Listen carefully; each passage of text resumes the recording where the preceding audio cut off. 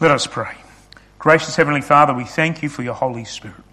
We thank you that at this time of the year we get to focus more clearly on the gift of life you have given us through Jesus. And as we think about this life, we also get to see what this life looks like. Gracious Father, we pray that you be with us and encourage us. Open up our hearts and minds to what you're saying to us tonight and what it means for us as your church, your followers, your people who need your love and your grace, but also people you've called to be your grace bearers in this world. In Jesus Christ we pray. Amen. Not quite sure about you, but I've had some times where I've had exceptional service. And some of those times stick in my mind.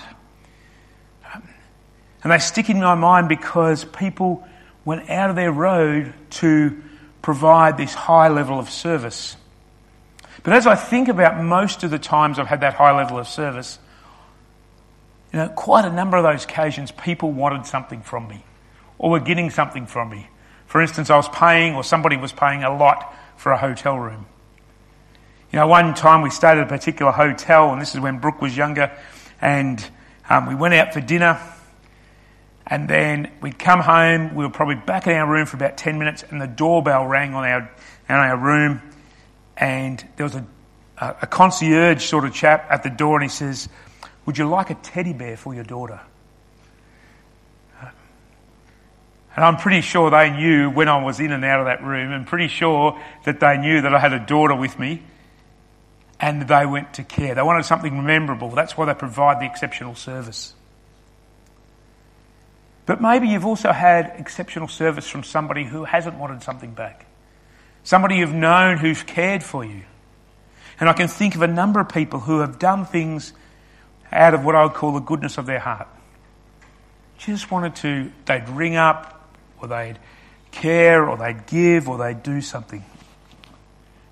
Well, in tonight's focus, in tonight's reading, what we see is Jesus go out of his way to highlight that he is a servant. Now let's put this into context.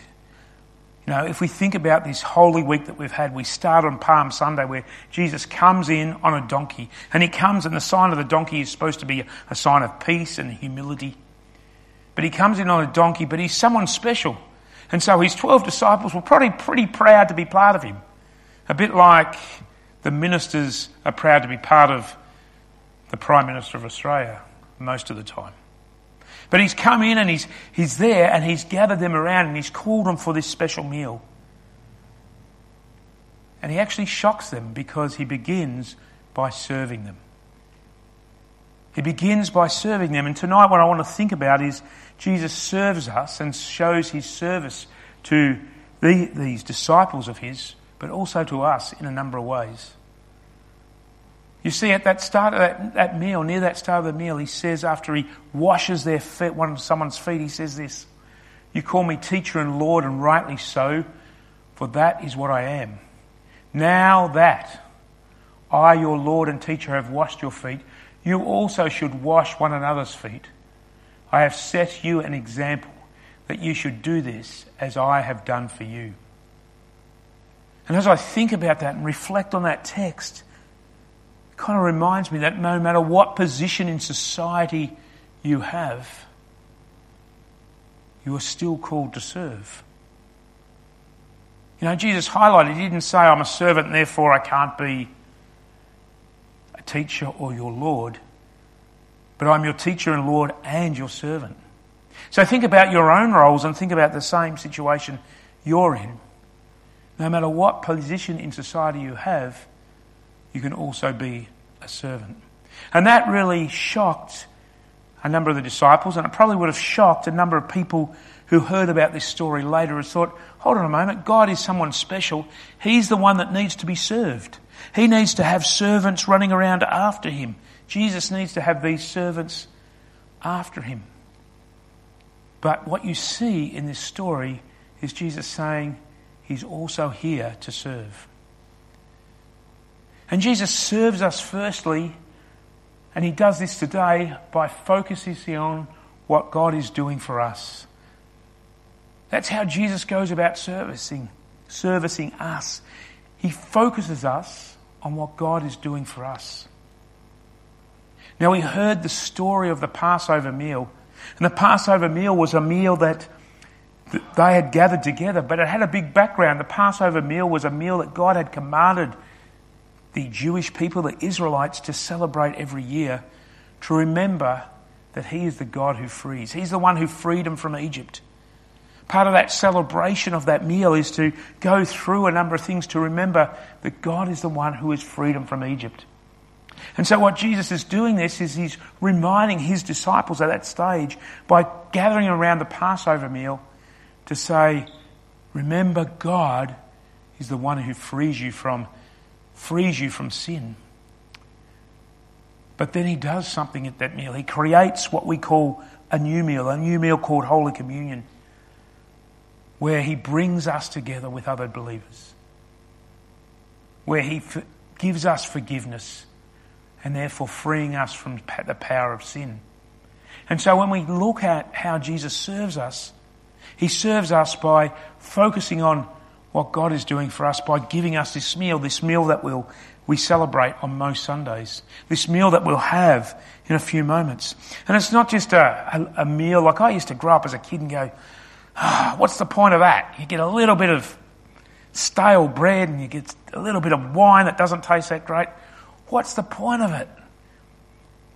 But as you go through the history, as you look at what goes on about what this meal's about, it's a meal about bringing us together as fellow believers. It's about a meal of Jesus coming to us and saying, I love you and forgive you. It's about Him saying, it's God at work freeing you from the power of sin. So as you participate in Holy Communion tonight, remember that you're receiving a gift from God that says you are freed because of what Jesus has done on the cross. And then Jesus serves us also by this action of washing feet.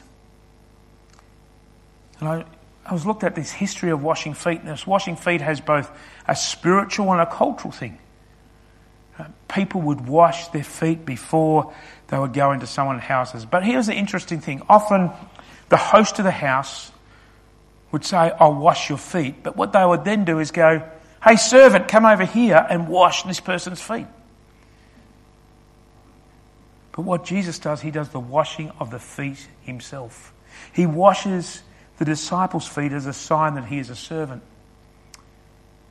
And this practice has continued throughout history. And as I read through some of the history, there were some very ancient liturgies that had the washing of the feet as part of the communion service on a regular Sunday. And I remember being in one congregation, I said, let's wash people's feet.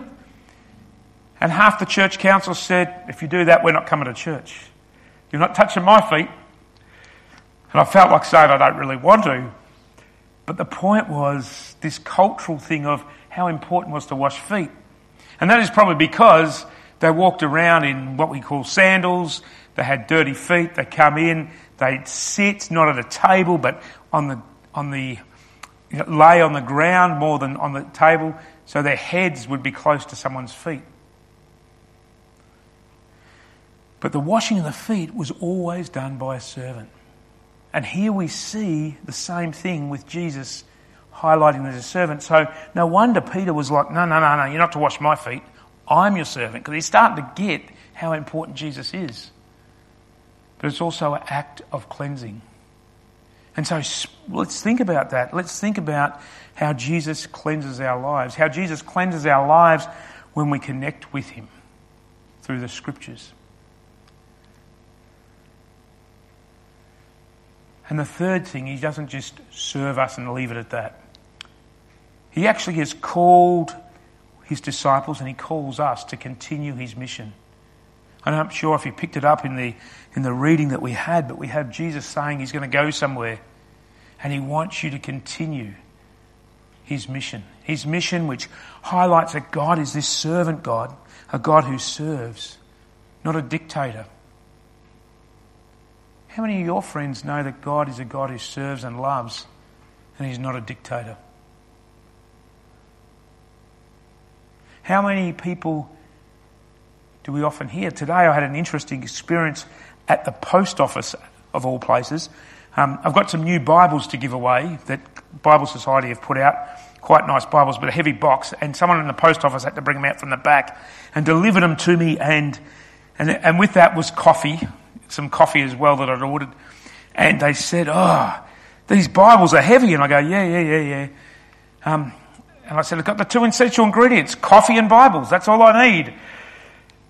And she said, "I'll have the coffee, but I won't have the Bibles. If I step foot in a church, it'll probably fall in." Well, could I have a conversation, right? And I started saying, "Well, no, I won't do that. We're all the same. All that will happen." By this stage, I turned around, and instead of 3 people being behind me, there was about 30. But this idea that God is about this oppressive God who wants to punish us is a very common thing amongst many people. It comes out of a lot of other religions as well. But it also comes out of how we sometimes act as Christians with the world, with things we don't like. Well, here Jesus makes these comments. He says, "Look, I want you to continue on my mission of showing and revealing that God is a servant. A servant that wants to bring spiritual cleansing. A servant that wants to bring love and grace. A servant that wants to help people know that they're loved and that God is a God of love." Because near the end of what we heard today, we heard this: "A new command I give to you, love one another as I have loved you. So you must love one another. By this everyone will know that you are my disciples, if you love one another." Now we know what happens next. We know the story of Good Friday and Easter Sunday. But put yourself in those first disciples' shoes or sandals. And remember, they didn't know what's going to happen next. But they were given a command to continue loving each other so people can see that God is a God of love. And love is a form of service, isn't it? Now, this can either be a burden for us, and I know some people it can be a huge burden for, because they are more concerned about themselves. But what if we looked at this as a gift? A gift that God has already loved us, and how much God has loved us, and how we can help others know of that love. Isn't that a good way for Jesus to serve the world? Through people like you and me, who he's loved? Let us pray. Gracious Heavenly Father, we thank you for the gift of your servant heart that you have revealed to us through Jesus. As we live in this world, help us always remember how much you love us and what you've done for us. As we prepare for tomorrow and Good Friday, as we read that story, let us keep focused on that this is an act of service, not just for us, but for the entire world. And loving Father, we thank you. We thank you for your loving servant heart. We pray that others may know this love through us, through other Christians, and your word. In Jesus Christ we pray. Amen.